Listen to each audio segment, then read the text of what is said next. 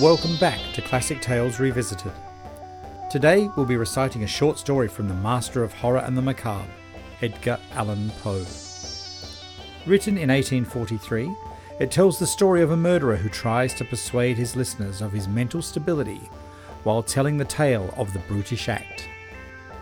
So, sit back and enjoy The Telltale Heart. True, nervous, very, very nervous, dreadfully nervous. I had been and I am, but why will you say that I'm mad? Disease had sharpened my senses, not destroyed, not dulled them. Above all was the sense of a hearing acute. I heard all things in the heaven and in the earth. I heard many things in hell. How then am I mad? Hearken and observe how healthily, how calmly I can tell you the whole story. It is impossible to say how first the idea entered my brain, but once conceived, it haunted me day and night. Object, there was none. Passion, there was none. I loved the old man. He had never given me an insult. For his gold, I had no desire. I think it was his eye. Yes, it was this. He had the eye of a vulture, a pale blue eye with film over it. Whenever it fell on me, my blood ran cold, and so by degrees, very gradually, I made up my mind to take the life of the old man and thus rid myself of the eye forever. Now, this is the point. You fancy me mad? Madmen know nothing. But you should have seen me. You should have seen how wisely I proceeded, with what caution, with what foresight, with what dissimulation. I went to work. I was never kinder to the old man than during the whole week before I killed him. And every night about midnight I turned the latch of his door and opened it, oh, so gently. And then, when I had made an opening sufficient for my head, I put in a dark lantern, all closed, that no light shone out, and then I thrust in my head.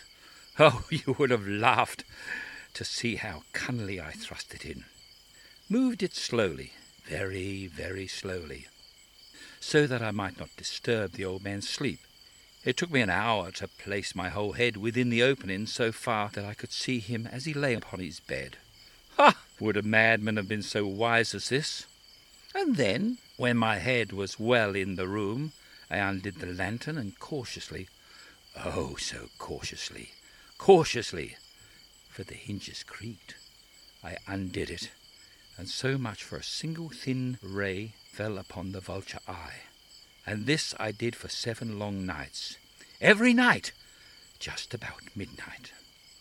But I found the eye always closed, and so it was impossible to do the work, for it was not only the old man that vexed me, but his evil eye. Every morning, when the day broke, I went boldly into the chamber, and spoke courageously to him, calling him by name in a hearty zone, and inquired how he had passed the night. You see, he would have been a very profound old man indeed, to suspect that every night, just about 12, I looked upon him while he slept. Upon the 8th night, I was more than usually cautious in the open door. Never before that night had I felt the extent of my own powers, of my sagacity. I could scarcely contain my feelings of triumph. To think there I was, opening the door little by little, and he not even to dream of my secret deeds and thoughts. I fairly chuckled at the idea, and perhaps he heard me, for he moved on the bed suddenly, as if startled. Now, you may think that I drew back, but no, his room was as black as pitch, for the shutters were close fastened through the fear of robbers, and so I knew that he could not see the opening of the door, and I kept pushing on it steadily. I had my head in, and was about to open the lantern, when my thumb slipped upon the tin fastening, and the old man sprang up in the bed, crying out, "Who's there?" I kept quite still and said nothing. For a whole hour I did not move a muscle, and in the meantime I did not hear him lie down. He was still sitting up in the bed, listening, just as I have done night after night, hearkening to the death watches in the wall. Presently I heard a slight groan, and I knew it was the groan of mortal terror. It was not a groan of pain or grief. Oh, no! It was a low, stifled sound that arises from the bottom of the soul when overcharged with awe. I knew the sound well. Many a night, just at midnight, when the world slept, it had welled up in my own bosom, deepening with a dreadful echo, terrors that distracted me. I say I knew it well. I knew what he felt, and pitied him. Although I chuckled at heart, I knew that he'd been lying awake ever since that first slight noise, when he had turned in the bed.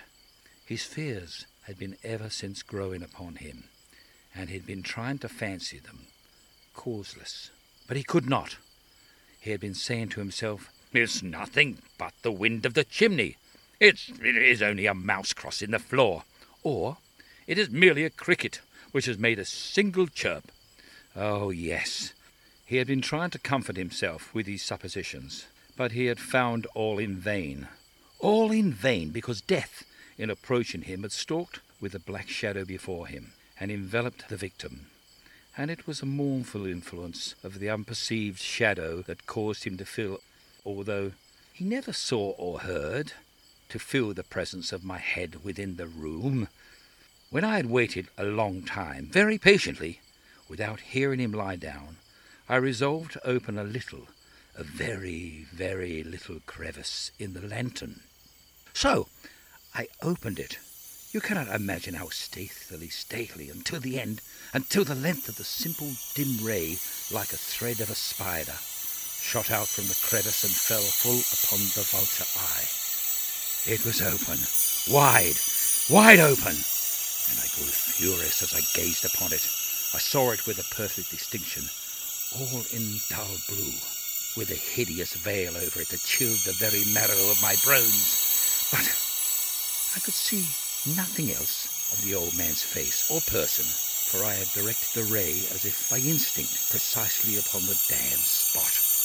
Now, I say, there came to my ears a low, dull, quick sound, such as a watch makes when enveloped in cotton. It was a beating of the old man's heart. It increased my fury as the beating of the drum stimulates a soldier into courage, and even yet I refrained and kept still. I scarcely breathed. I held the lantern motionless. I tried how steadily I could maintain the ray upon the eye.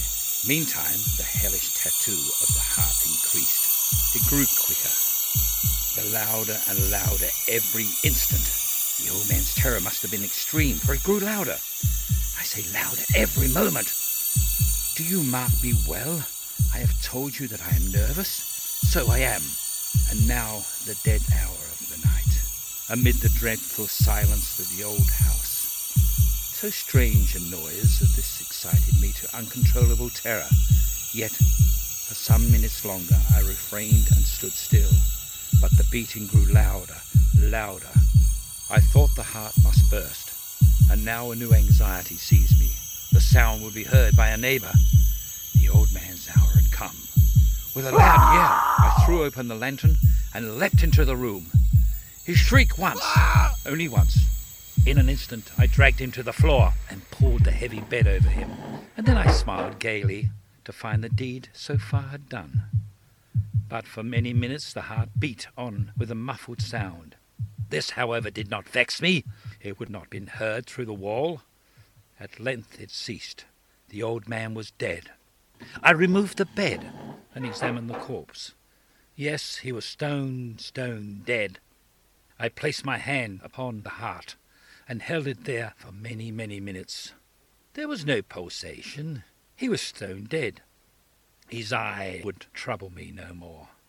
If you think me mad, then you will think so no longer when I describe the wise precautions I took for the concealment of the body. The night waned, and I worked hastily, but in silence. First of all, I dismembered the corpse.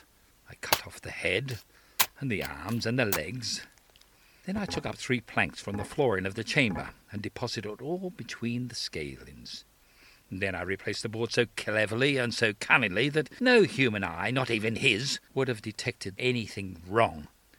Oh, there was nothing to wash out, no stain at all, no blood whatsoever. I'd been too wary for that. A tub had caught it all. Yes, well, it was 4 o'clock, still dark as midnight. As the bell sounded the hour, there came a knocking at the street door. I went down to open it with a light heart, for what have I now to fear? There entered 3 men, who introduced themselves with perfect suavity as officers of the police. A shriek had been heard by a neighbour during the night. Suspicion of foul play had been aroused. Information had been lodged at the police office, and they, the officers, had been deputed to search the premises. I smiled, for what had I to fear? I bade the gentleman welcome. The shriek, I said, was my own in a dream. The old man I mentioned was absent in the country. I took my visitors all over the house. I bade them to search well. I led them at length to his chamber, and I showed them his treasures, secure, undisturbed in the enthusiasm of my confidence. I brought chairs into the room and desired them here to rest from their fatigues, while I myself, in the wild audacity of my perfect triumph, placed my own seat upon the very spot beneath which I reposed the corpse of the victim. The officers were satisfied. My manner had convinced them. I was singularly at ease. They sat. While I answered cheerily, they chattered of familiar things. I felt myself getting pale, and I wished them gone. My head ached, and I fancied a ringing in my ears. But still they sat and they chattered. The ringing became more distinct. It continued and became more distinct. I talked more freely to get rid of the feeling, but it continued and gained definiteness. No doubt I grew very pale, but I talked more fluently, with a heightened voice, and yet the sound increased. And what could I do? It was a low, dull, quick sound, much such as the sound as a watch makes when enveloped in cotton. I gasped for breath, and yet the officers heard it not. I talked more quickly, more vehemently, but the noise steadily increased. I arose and argued about trifles in a high key and with violent gesticulations, but the noise steadily increased. Why would they not be gone? I paced the floor to and fro with heavy strides, as if excited to fury by the observations of the men, but the noise steadily increased. Oh God, what could I do? I foamed, I raved, I swore, I swung the chair upon which I had been sitting and grated it upon the boards, but the noise arose over all and continually increased. It grew louder, louder, louder, and still the men chatted pleasantly and smiled. Was it possible they heard not? Almighty God, no, they heard, they suspected, they knew. They were making a mockery of my horror. And this I thought, and this I think, but anything was better than this agony. Anything was more tolerable than this derision. I could bear those hypocritical smiles no longer. I felt they must scream or die. And now, again, hark! Louder, louder, louder! Villains, I shrieked. Dissemble no more. I admit the deed. Tear up the planks. Here, it is the beating of his hideous heart. You have been listening to Classic Tales Revisited. The Telltale Heart was read by John Martin. Sound design was by Caetlyn McLean. Copyright Crafty Line Productions 2020.